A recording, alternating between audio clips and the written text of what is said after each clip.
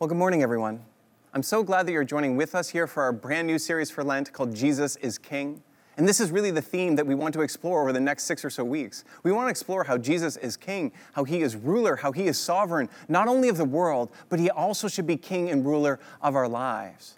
And so for this series, what we're going to be doing is really exploring what's called the Passion Week. The Passion Week are the days leading up to Jesus' death, and his crucifixion, and his resurrection. And so each week here together, we're going to be taking one of those days and really exploring what happens, explaining it, and then most of all, obviously after last week as well, applying it to our lives. So today we're going to be taking a look at what happens on the Sunday before Jesus is crucified. Next week we're going to take a look at what happens on the Monday. This is where Jesus overturns the tables, and then the Tuesday and Wednesday and so on as we go.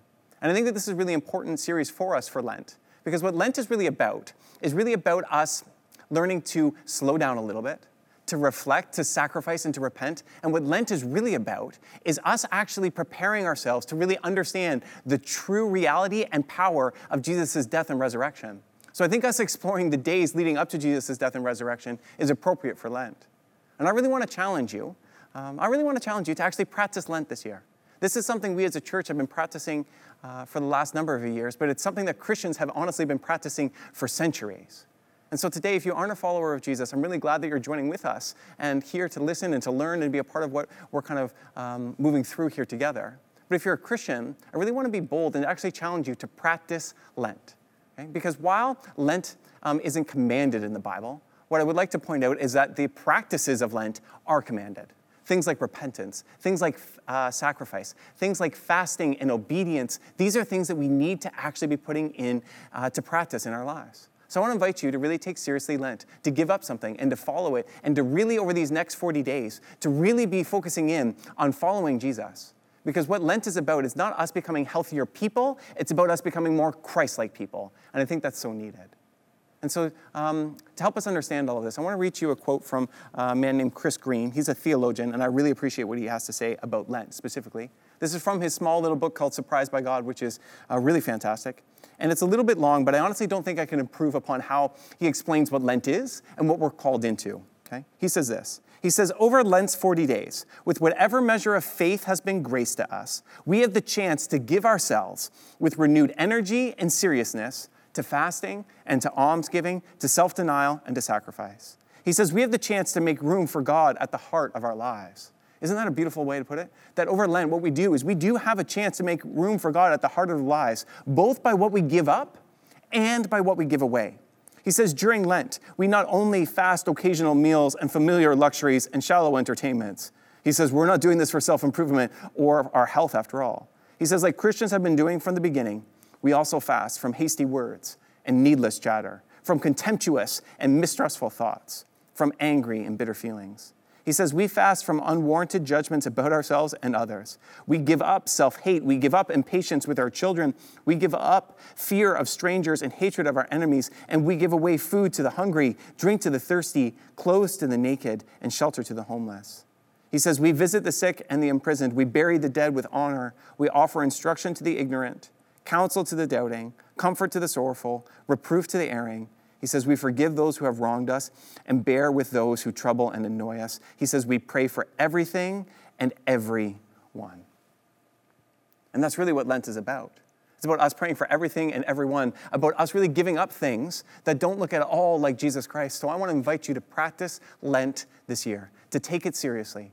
Here in our services, we're going to be doing that. We're going to be praying as we have in the past our prayer of confession each and every week. And we're also going to be encouraging you to continue to take seriously all of those themes of submission, of sacrifice, of repentance and reflection. Because Lent is meant to turn us into living and loving and looking more like Christ. I want to invite you into that. So with that understanding today, we want to jump into our passage for today, which is found in Luke 19.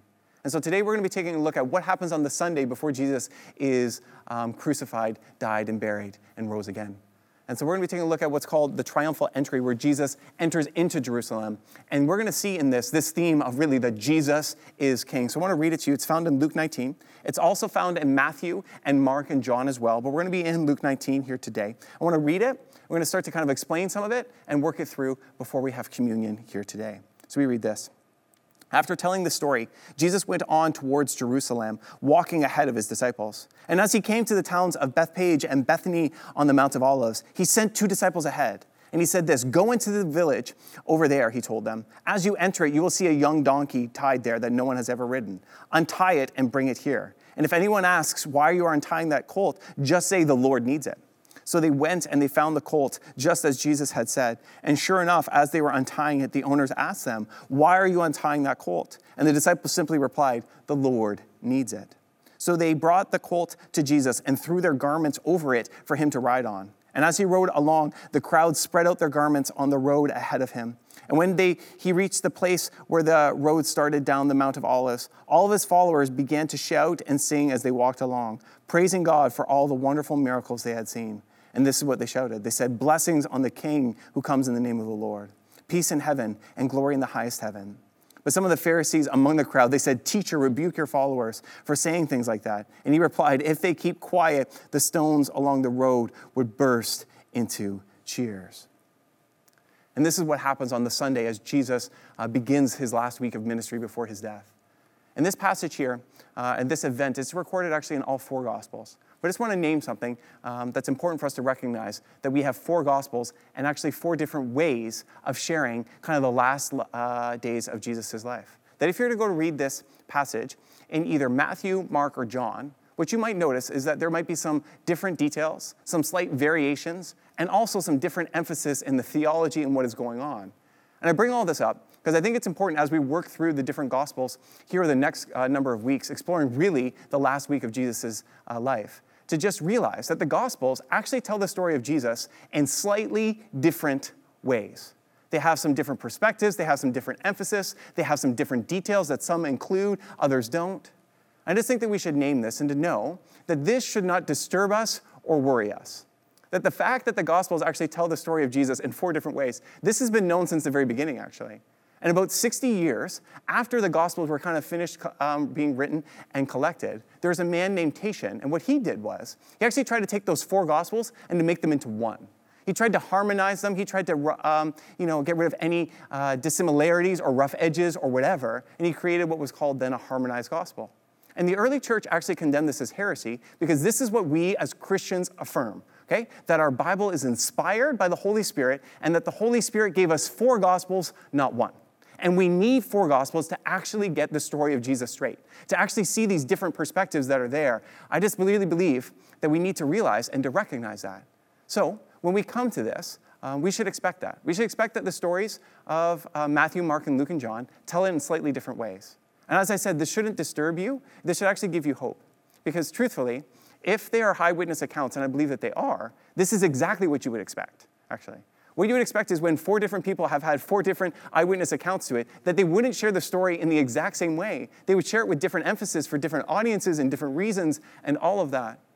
So if all of this so far has just been kind of like whoosh, here's what I want us to get as we explore the Gospels in Jesus' last week of his life. What I want us to get is that the Gospels are complex and trustworthy.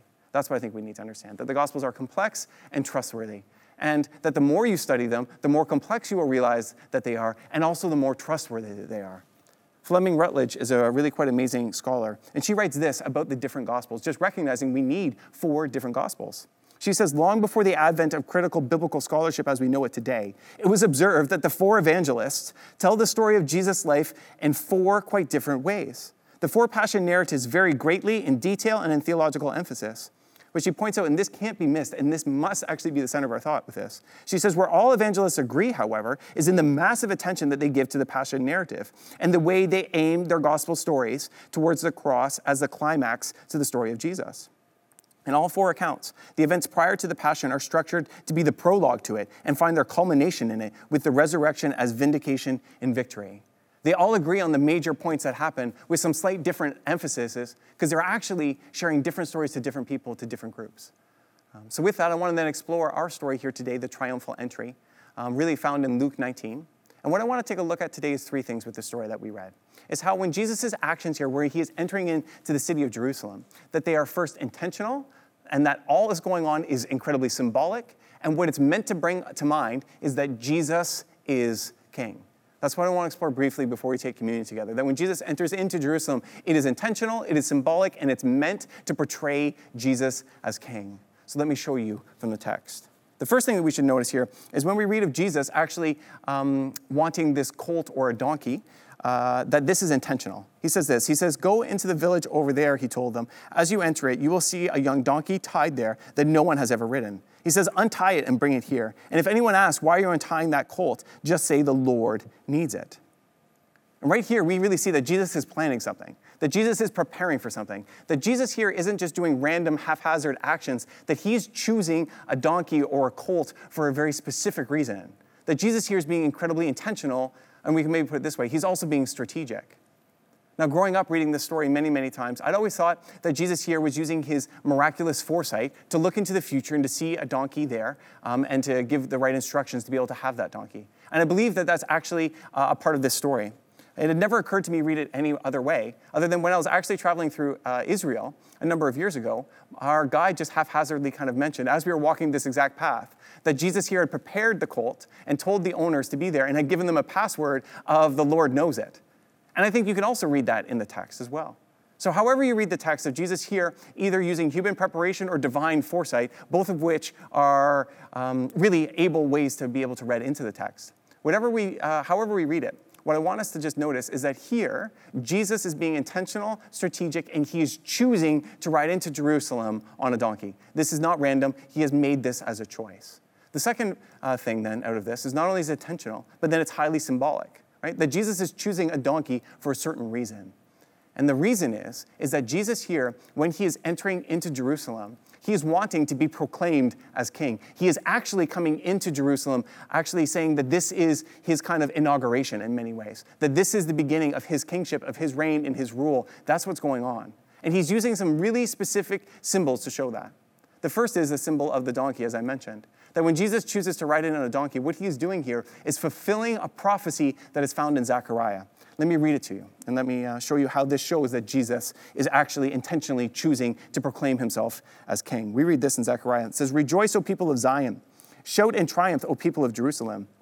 It says this, "Look, your king is coming to you. He is righteous and victorious, yet he is humble, riding on a donkey, riding on a donkey's colt." Just listen to that verse. This is the verse that Jesus is intentionally fulfilling, that he is choosing to really live into, that he wants this prophecy to be fulfilled by him.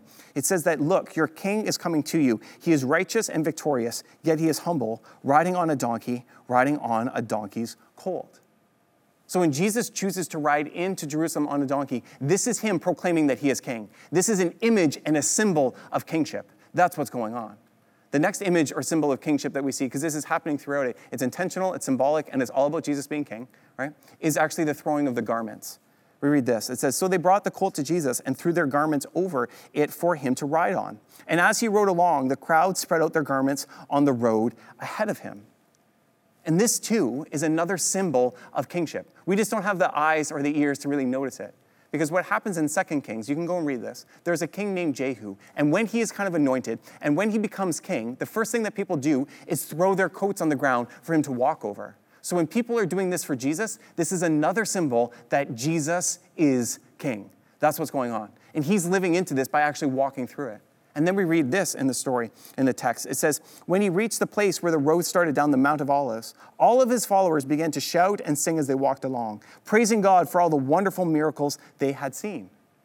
And this is exactly what you would do if a king entered into a city. They would have heralds and people proclaiming all the great acts, all the great works of the king.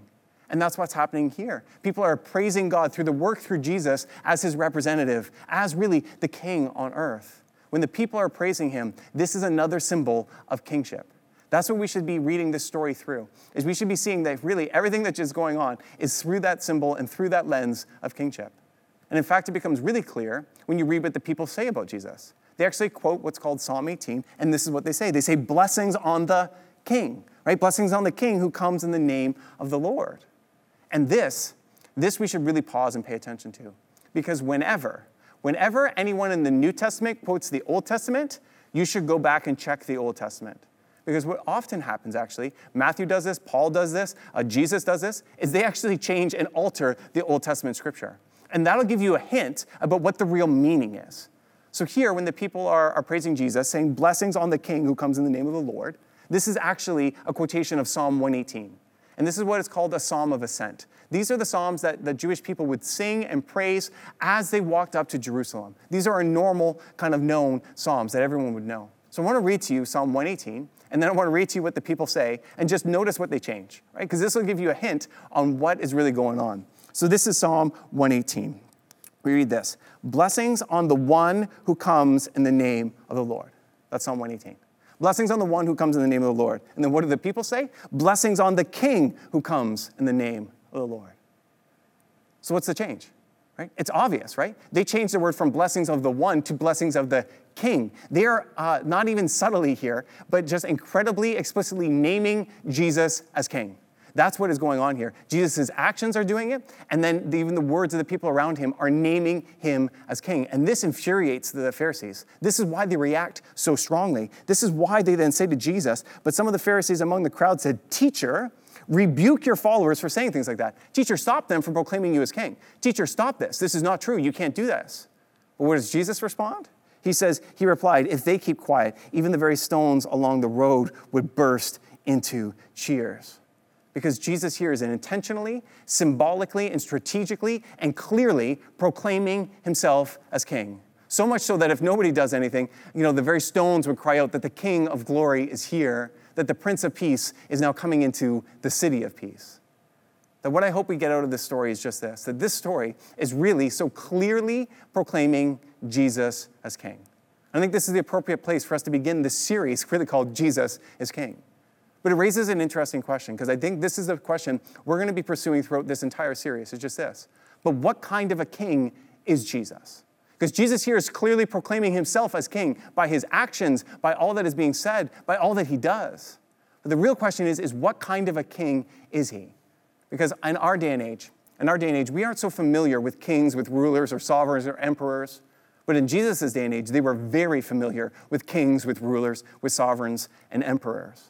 In fact, Jesus' actions right here are really, really contrasted to a current kind of king in Jesus' day and age.